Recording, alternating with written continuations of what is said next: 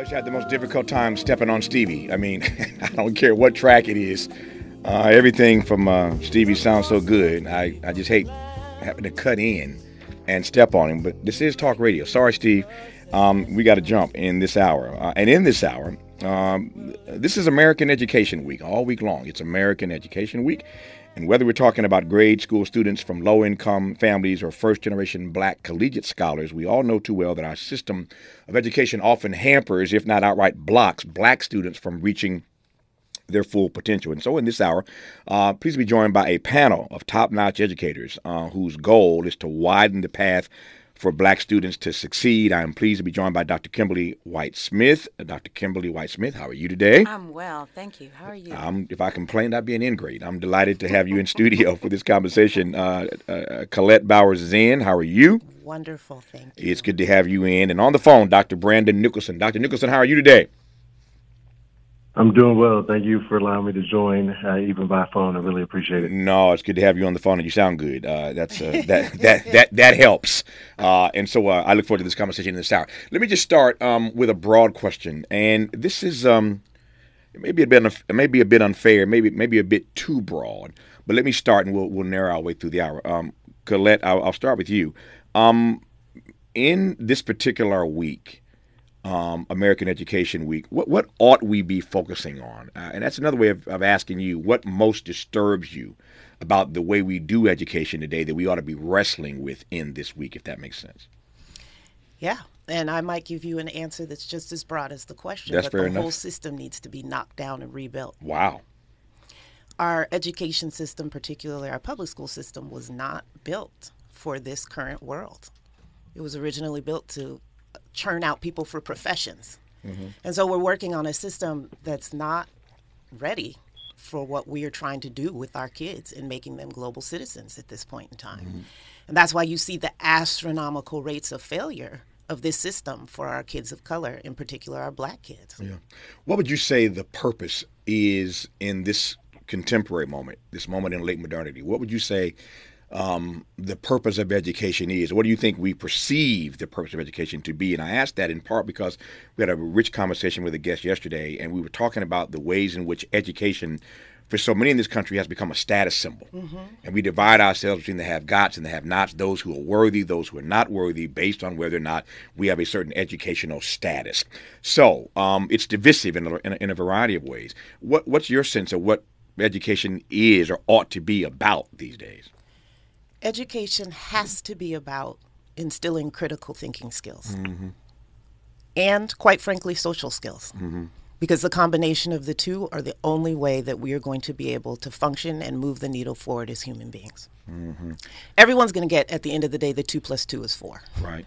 But we need to help our kids understand how to have a foundation of knowledge and how to use that knowledge to get critical thinking skills, to navigate situations, how to interact with folks, how to, change situations collaboratively with people. That's what's really imperative about education. One could argue, Kimberly White-Smith, that what we are getting from education these days is the antithesis of what Colette Bowers-Zinn just shares with us. If the goal is critical thinking skills, how does one achieve that if we're teaching to the test? I don't know that you can do the two at the same time. You tell me. I'm not an educator. They're I ain't an educator, as you can tell. Yeah. They're incompatible. Mm-hmm. And one thing that we cannot deny is that those who get a college education, on average, make more than those who do not. Mm-hmm. So regardless of the status symbol, there still is a very tangible benefit from going to college. So it's really about how do we get more of our people through to college. And so thinking about what we know from neurodiversity, we know that many of our black children, their brilliance is not being recognized by the current system, right? So we can go on and we can say, oh, look at Richard Branson, he's dyslexic. And look at this person, they have dysgraphia. And we say that they're brilliant. That is what our children are experiencing right now in schools. And we persist in labeling them with labels that do not allow them to access the GATE programs, the gifted and talented, to be able to go into STEM, right? We mislabel them with labels that used to be socio-emotional disorder, learning disabled. Our children are labeled 3 times the amount of all other races combined. And so we separate them from that, and we do not allow. The newest label is trauma. You got trauma, you got trauma, and you got trauma. Therefore, I don't need to teach you.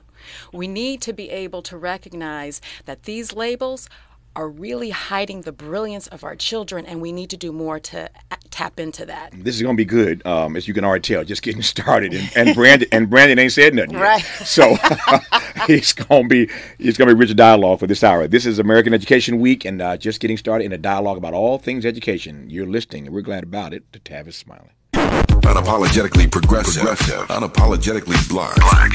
You're tapped into Tavis Smiley. More honesty than you can handle. More empowerment than you can imagine. You're tuned into Tavis Smiley. It's American Education Week, and we are having a conversation in this hour about all things education in America. Our guests are three brilliant scholars in this hour: Kimberly White-Smith, Colette Bowers-Zinn, who we've already heard from. Brandon Nicholson, I was joking, saying you and I got to find a third name. I got White-Smith, Bowers-Zinn. You're just Nicholson. I'm just Smiley. So I'm gonna be Tavis Smiley or something. Yeah, we need a third name. No, for sure. Yeah, to fit in this conversation. And these sisters are fierce too. They're not playing around. That third name brings some force behind it. It must. I'm definitely gonna have to get myself together. Yeah, maybe that's a trick. We gotta get a third name to be as smart as they are. I digress. Exactly I digress on that for now. Let me come to you, and I want to build on what Kimberly was offering us a moment ago, and that is this way of looking and seeing the ways in which black babies are mislabeled. And I'm wrestling with this phrase. I have been for a few minutes now since Kimberly put it out there, that black brilliance is not recognized. And I'm wrestling with that because it's one thing to say black brilliance is not recognized. It's another thing to say that black brilliance is not appreciated. And I'm not sure where I'm coming down on this, because to say you don't recognize it, is that a deliberate attempt to not see it? Is it a cultural disconnect and you don't get it? So yeah. I'll go back to Kimberly in a second, but tell me how you read her comment.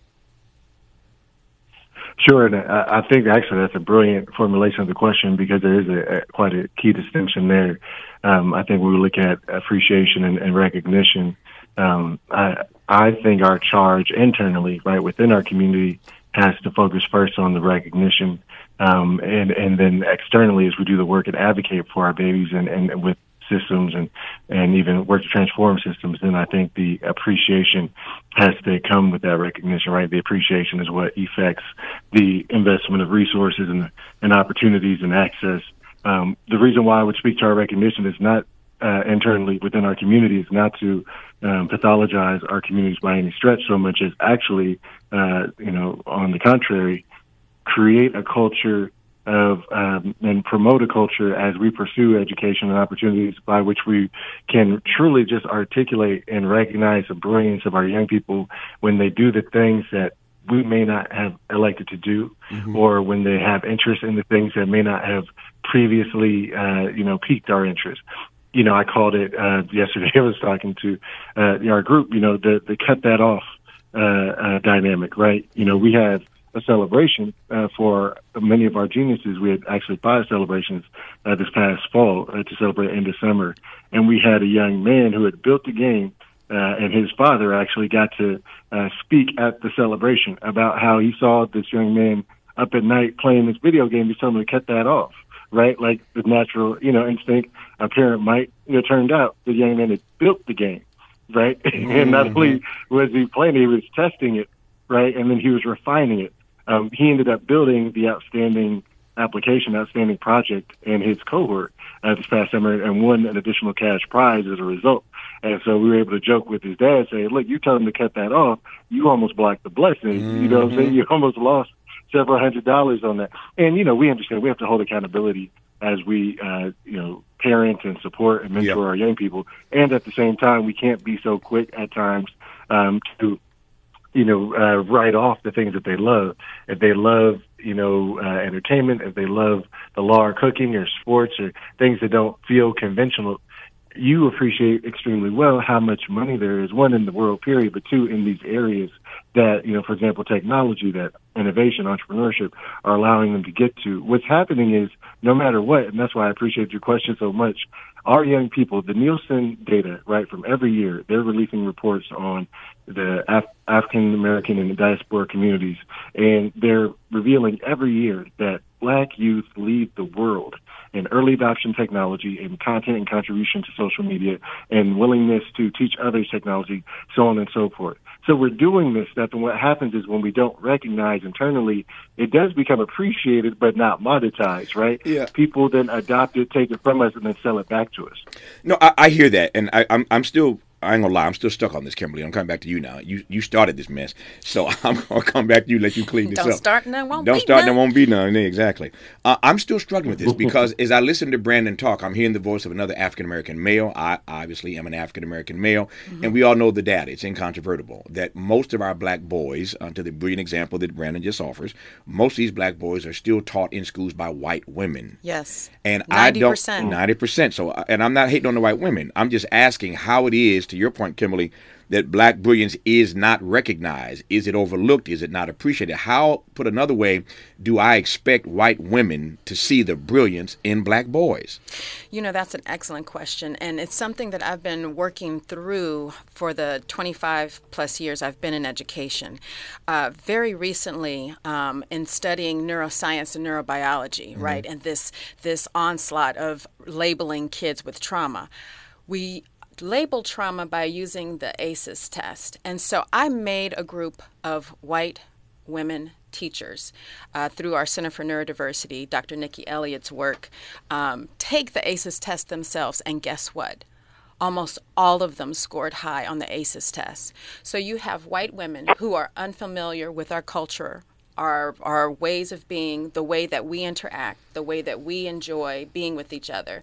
And you put them in a classroom with their own trauma, their own baggage that they haven't worked through. And that's the lens in which they see our children, our babies. So if they can't regulate themselves, they're the thermostat that sets the temperature for the classroom. And the same with principals. Principals set the thermostat for the school environment. And if they themselves cannot put aside the work that they have to go through in order to see what's really going on with Tyrone, what's really going on with Jose. It's not that they're intentionally trying to misbehave, but what is it that we're missing? And it's that neurodiversity piece. We have children who experience ADD, ADHD. We now know that children that experience trauma, their brains are changed by that. They experience the world exactly like a neurodiverse learner, but we're not applying the science. That means to me, if I hear you correctly, that means, though, that to get this right, and there are a lot of things we're trying to get right. I'll get back to Colette's point earlier that the whole thing needs to be blown up and start over again. I get that. I ain't forgot that point. I'll come back to that. But, Kimberly, to your point, though, if I'm hearing you correctly, that means that there's a lot of work to be done with these teachers. Yes. That they have to be, was it Socrates who once said that the unexamined life is not worth living, which means we got to be introspective. And I don't know that we're in a frame that you can convince teachers that they need to be introspective about their own mess, about their own baggage before they teach black and brown kids. That's what I thought I heard you say. That seems a lot easier said than done, though. It is a lot easier said than done. Which is why it then becomes really important to arm black families with the information that they need about what's happening in classrooms. What should they be looking for? What are the developmental milestones of their kids at every grade? Where should they be? How do you talk to your teacher? How do you talk to your administrator when things aren't going as planned? It's really important that we take back our power in our education system and know what's what and how to advocate for it. I find myself, Colette, in these conversations about education, which I do, here and there, obviously a critical issue in this country. And I always find myself coming back to this particular point. I don't know why. Well, I do know why, because it resonates with me. I've said many times that when George Bush was president, baby Bush, George W. Bush, not a whole lot that George Bush ever said or did that I agreed with. But this one comment always sticks in my head. He was talking about education at one point. I didn't like his approach to education either. His Department of Education, I didn't like any of that. But there's one thing my grandmother always used to say to me, Big Mama said, baby, a broken clock is right twice a day. So even George Bush could be right at least twice a day, right? And at one point he used this phrase, phrase that relative to our babies, black and brown babies, that the phrase they used was the soft bigotry of low expectations. That's a cold phrase. It's a cold now, phrase. you know George Bush didn't write it. You know he didn't write it. No. But his speechwriter wrote it. But it's an amazing phrase. The soft bigotry of low expectations. I raise that for the obvious reason, Colette. Whether or not part of what we're dealing with when it comes to our babies is the soft bigotry of low expectations. And that's why I'm a huge advocate for when the possibility exists for our kids to be in private schools. There are no low expectations in private schools. You are seen, whether you like it or not. Okay.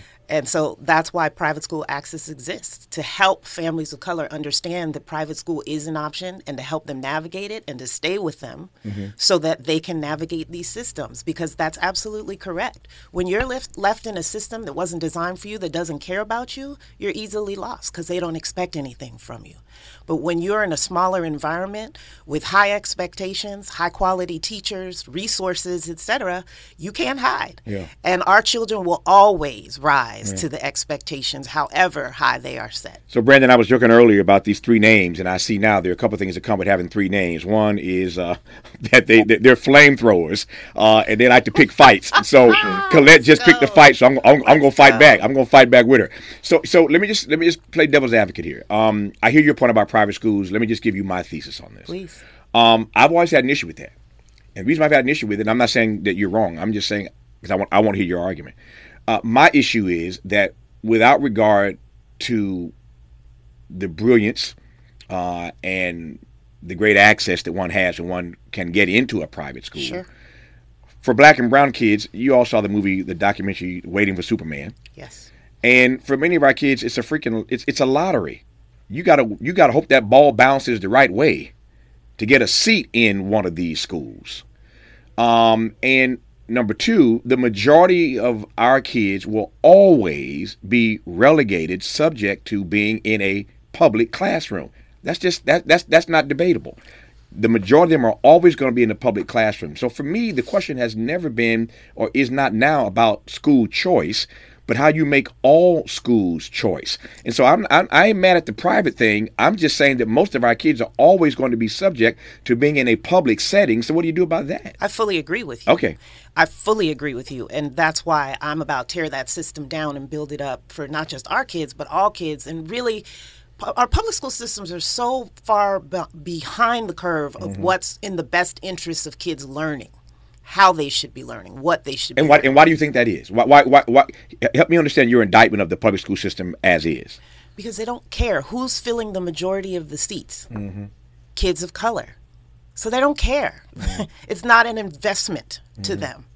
Who cares if the people that we don't particularly care about aren't getting an optimal education? But what I will say about private schools and why there's an argument for those that should, is if you look at the leaders across this country, locally, in your cities, states, etc., the majority of these people went to private schools. So if we are going to fill the seats that make the change moving forward, that can then get in the seats and change our public school system so that it's better education for everyone, then for the here and now, the way the systems are, we got to make that choice. I tell you one thing that you and I do agree on, Colette, and I've said this more than once. I am always troubled by those persons who run for public office and get elected, including at the level of president, including even the Obama family. And I ain't mad, I ain't hating on nobody.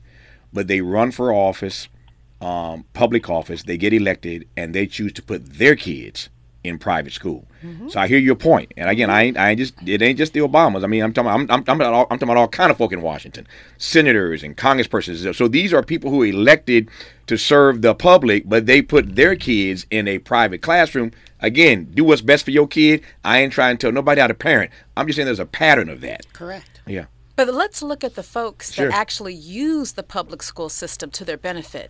So while we're struggling to not get our children labeled, we know that there are white families that actually pay psychologists to get IEPs and to get labeling for their children so that they could access particular supports for their neurodivergent learners. The thing that's different between the way that those who have the means to do that and those that don't do is that those kids, because their parents are able to pay the psychologist, they have a way to kind of navigate through the public school system where they're not mislabeled in a way that provides negative affect towards their child. Their child is brilliant. Their child is dyslexic. Their child has ADHD. It's okay. Johnny's going to be all right. But we get a label of social emotional disorder for Tyrone, who actually is dyslexic, but nobody is noticing. And then you get put into a system that leads to the school to prison pipeline. So there are ways to navigate the public school system that benefit those whose skin is not chocolate. This conversation is getting rich, as I said a moment ago. So much more to cover. This is American Education Week. We are pleased to be joined by three brilliant scholars whose end and aim is to expand, increase, improve the pipeline, the pathway for black kids to succeed in school. When we come forward, I want to talk more about the ways in which this achievement gap is as real as rain, and we end up always on the wrong side, the wrong end of the so-called achievement gap. Our guests in this hour are Kimberly White-Smith, Brandon Nicholson, Colette Bowers-Zinn. I'm Tavis Smiley. Glad to have you tapped in.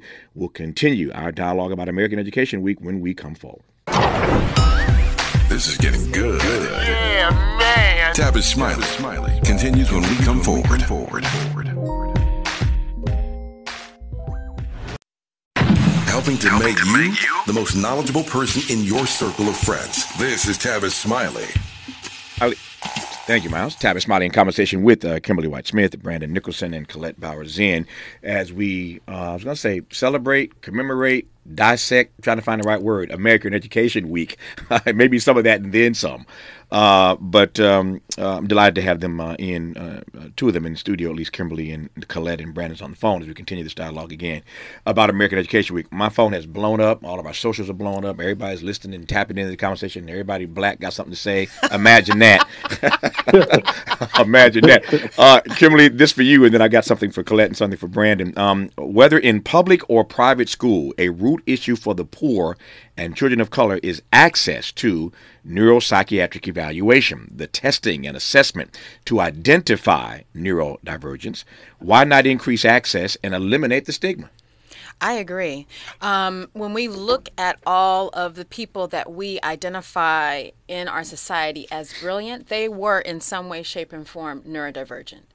And so eliminating the stigma is something that I'm working on right now. It occurs to me, and I should have done this a while ago. I think everybody is with us. I got a really, really smart audience, but I always am concerned that we're on the same page about language. Yes. So let me just ask you now, 38 minutes into this conversation, to define neurodivergent. Yes, absolutely. So we have children, people who experience the world differently. So their brain is just wired differently. It's not a disability. It's a difference. And some of those differences are labeled dyslexia, which allows folks to see the world in 3 dimensions as opposed to 2 dimensions. We see people who have ADD, ADHD, who can multitask, who can think outside the box. We have people who are on the autism spectrum. All of those flavors are all a part of what we call neurodiversity or neurodivergent learning.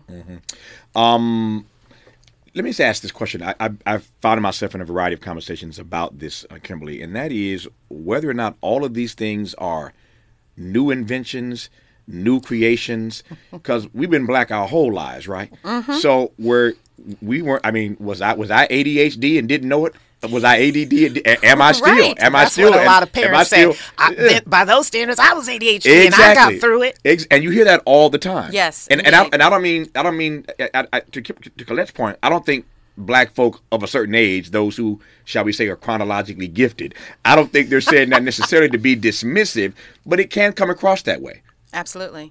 But we can go back 20 years. In 2004, the Congress recognized that black children were misdiagnosed or mislabeled or labeled with special education labels such as social emotional disorder, intellectual disability.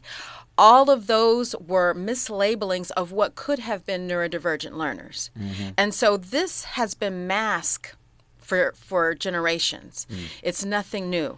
It's just that our children are getting labels that put them on a path to the school to prison pipeline, while other kids are getting the labels that actually provide them with extra supports and helps and being recognized for their difference. Yeah.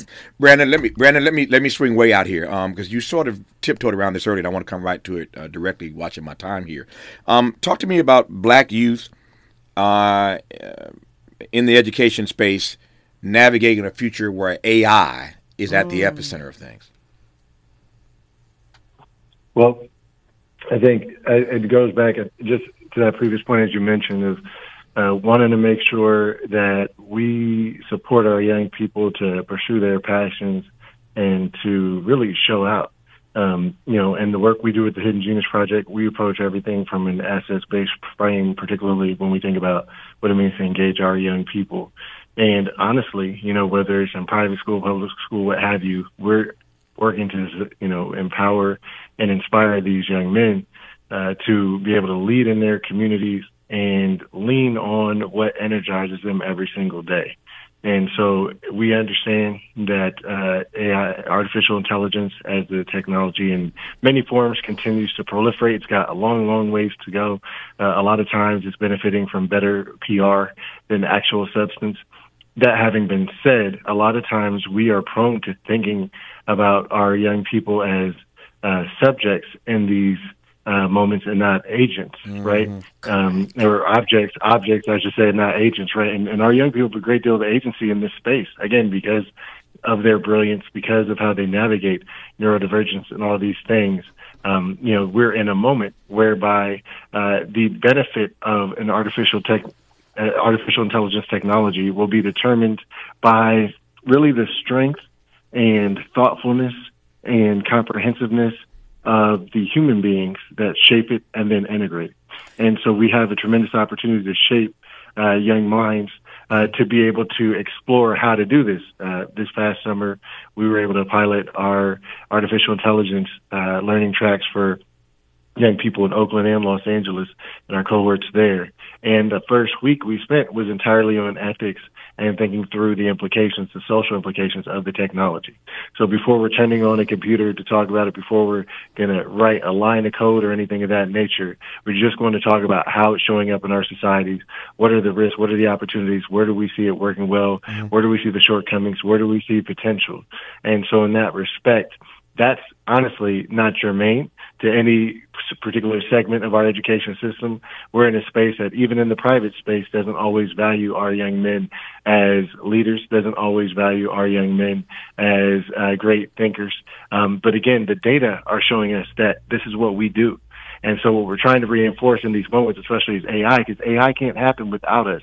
If it's going, we read articles, Tavis, about, was that particular technology, was it a moment of sentience, right? They said, is this AI starting to, demonstrate human proclivities?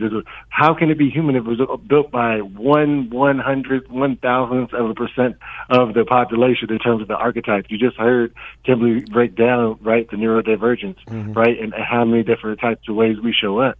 So how can it represent human thought in Uganda right now when nobody who built it ever been to know Uganda, don't know nothing about it? You see what I'm saying? Yeah, so there can never be a gap in that space. We are able to, again, be agents and represent what the totality of that technology can be, for example, and how we can make it apply in meaningful ways. That makes sense. You going to say something? I was going to say very quickly that AI is a great example of an issue that Black people need to get around, get in, and get on. AI has the potential to be the great equalizer. You look at schools' reactions to AI, and they're switching to now do in-class writings instead of at-home essays, etc. So you can't cheat. You can't cheat. But y'all weren't concerned all these years when those who had the privilege of having tutors, etc., who were helping, in quotes, with the work. You weren't worried about the ability to cheat, but now that AI surfaces and everyone has access to it, people get nervous. We as Black people, this is a perfect concept. We as Black people need to not sit back and be passive on something like AI. Dive in, start to do the work, start to arm our kids with the knowledge necessary to navigate it and take it to the next level so that they are part of the movement rather than playing catch up. You know, what's scary for me about that, though, Colette, is that, and I could do this if we had the time, we don't. Every major advancement in civilization, though, somebody says this is the great equalizer for us. This is the opportunity for us. And it never works out that way. It never works out that way. And I hear how AI can be that. That's one concern. The other concern is that it can also be used to our detriment as well. Absolutely. And I'm not always sure where I come down on that. It can be a great equalizer, not the, in my opinion. It can be a. And you're absolutely right. Yeah. Our organization is working right now on a diversity, equity, and inclusion AI component. Mm-hmm. And the thing that is at the forefront of our work is responsibility and proper information and research and data.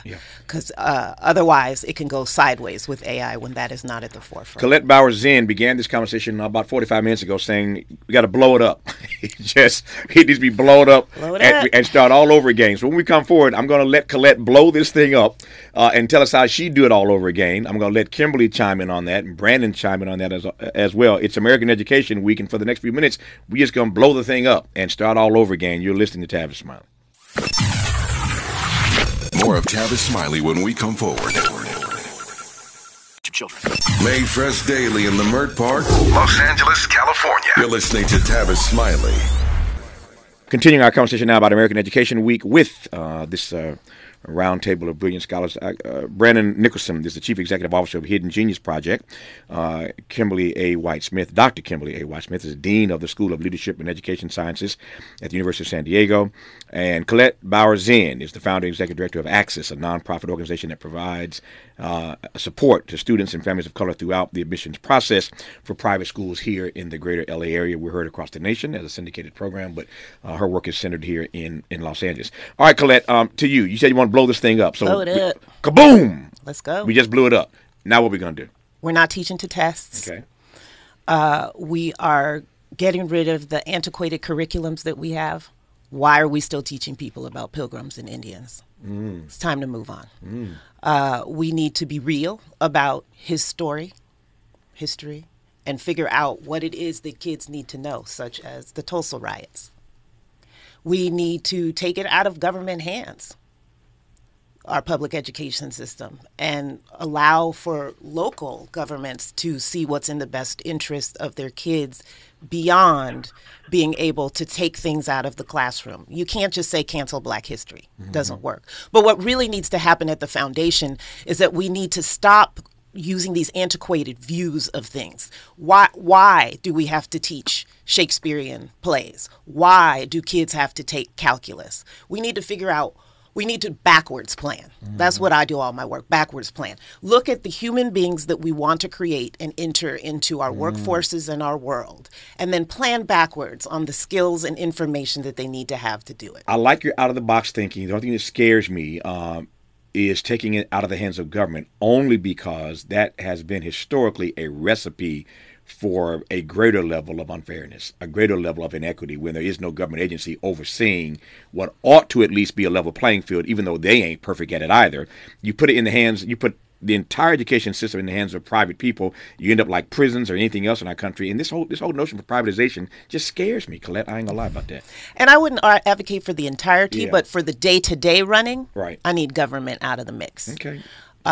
And it's really important that we stop telling kids what they have to be and start to deal with the fact that we as human beings learn through passion, and get at what these kids are passionate about and teach them the skills and the knowledge they need through their passions. And on that, we wholeheartedly agree on that. We say amen. When we come forward in our remaining moments, we've already blown it up, so we'll let Kimberly tell us what she's going to build in its place, and let Brandon tell us what he's going to put in its place in our remaining moments talking about American Education Week right now on Tavis Smiley. You're listening to Tavis Smiley. Tavis Smiley. Ranked number 45 on the Heavy 100 list of the 100 most important radio talk show hosts in America. Let's get back to more of this rich dialogue with Tavis Smiley. I got about 4 minutes left in this conversation, which I've enjoyed immensely. Could do for another few hours if I had the time. I do not. Brandon, I'll give you a minute and a half here. We already blew it up. What you gonna replace it with, Brandon? I think we've got to replace it with, approaches that center our young people again as brilliant learners. And honestly, as someone with a background in educational policy and data, I'm still loath to reference achievement gaps as well. Those gaps typically show up, and I know you said they're right as rain, but they typically are real as rain. So they show up, quarterly when the mail comes. Mm-hmm. But then day to day, right, do you find yourself saying, man, I just wish my son was more like that white boy over there? You don't, right? You talk about, you hear people talking about their views on the world. You see people doing math every single day. We talk about technology. Yes, literacy is critical. That's why we're teaching it. You see people reading all the time. And what we can do is center our young people on our own experiences, right? And target, I think, to Colette's point, the metrics, right? The thing that you can privatize is targeting what should be learned, right? So if I'm not absorbing Shakespeare as well for whatever reason, and then I'm doing it at a 12% lower clip than, the next person, now I'm part of a gap. But that's because we've centered the whole conversation and framed it as a function of someone else's values oftentimes, right? Yep. And someone else's game that was rigged from the jump. So let's actually recenter how we measure learning and what we actually want to learn and appreciate. And make sure we still get to the fundamentals. We can do both and, right? We are not either or, but both and. We are laughing here in studio. Colette and Kimberly and I are laughing because I was just saying to them during that commercial break what you just said, having not heard us, unless you're eavesdropping. I don't know how you did that. But I was just saying, you stay tapped in. I ain't mad at you. I was just saying, and I'll give Kimberly the last word here. I was just saying the older I get, the more I wrestle with this. I think it is difficult to put an Afrocentric anything in a Eurocentric anything and have it work. It's just difficult to put any sort of Afrocentric experience. I don't care whether it's arts, entertainment, education, anything. Putting an Afrocentric experience, learning experience, or whatever, in a Eurocentric frame, it's just problematic. I digress. 2 minutes left. The last word goes to you, Kimberly. We blown it up. What you gonna rebuild? I'm gonna go back to a point that Brother Brandon brought up earlier. The fact that we have the ability as a community to work through this and to lift ourselves up and to elevate ourselves. At the University of San Diego, we initiated a program called the Black in Genius Initiative, and it is funded from the Black Community Investment Fund. So these are Black folks who saw the disproportionality in the way that our children were being treated in their local public schools. And they put their own money up. And they put their own money up. Wow. And it came through the San Diego Foundation, and we sat together and developed this ingenious initiative where the students are experiencing STEAM on our campus. They're going into different, opportunities for learning about different STEM jobs. We are recruiting Black college kids to come and be pod leaders. So it not only impacts the K-12 students, but it also impacts college students and help retain them. We also work with their parents to let them know what college is about, what are the things that they need to do in order for their student to actually get there. And then we go into the community and we work with the teachers, going back to your point about this institutionalized racism. Mm-hmm. We don't want to disconnect between what we're doing with their kids on our campus and what's happening in their schools. So we try to build a bridge to the pedagogy and the curriculum. I think it does take a village. I was about to say something similar, echoing what you've all said. What Kimberly's example now shares with us, given what they have done in San Diego, is that we do have agency. That's the bottom line of this conversation in American Education Week, that whatever we want, we can imagine. James Ingram sang a great song, whatever we imagine. We do have agency in this if we imagine it. And I'm shouting out those Black folk in San Diego who put their own money up for this ingenious project. It's a great idea. Kimberly A. White-Smith is Dean of the School of Leadership and Education Sciences, SOLS, at the University of San Diego. Dr. Brandon Nicholson is the Chief Executive Officer of Hidden Genius Project. And Colette Bowers-Zinn, JD, M.E.D., is the Founder and Executive Director of Access, a nonprofit organization that guides and supports students and families of color throughout the admissions process of private schools in the greater L.A. area. Brandon, Kimberly, Colette, thank you for your work and witness. I love you all. Thank you for coming in. Thank you. Great conversation. Continuing your work. More of Tavis Smiley when we come forward.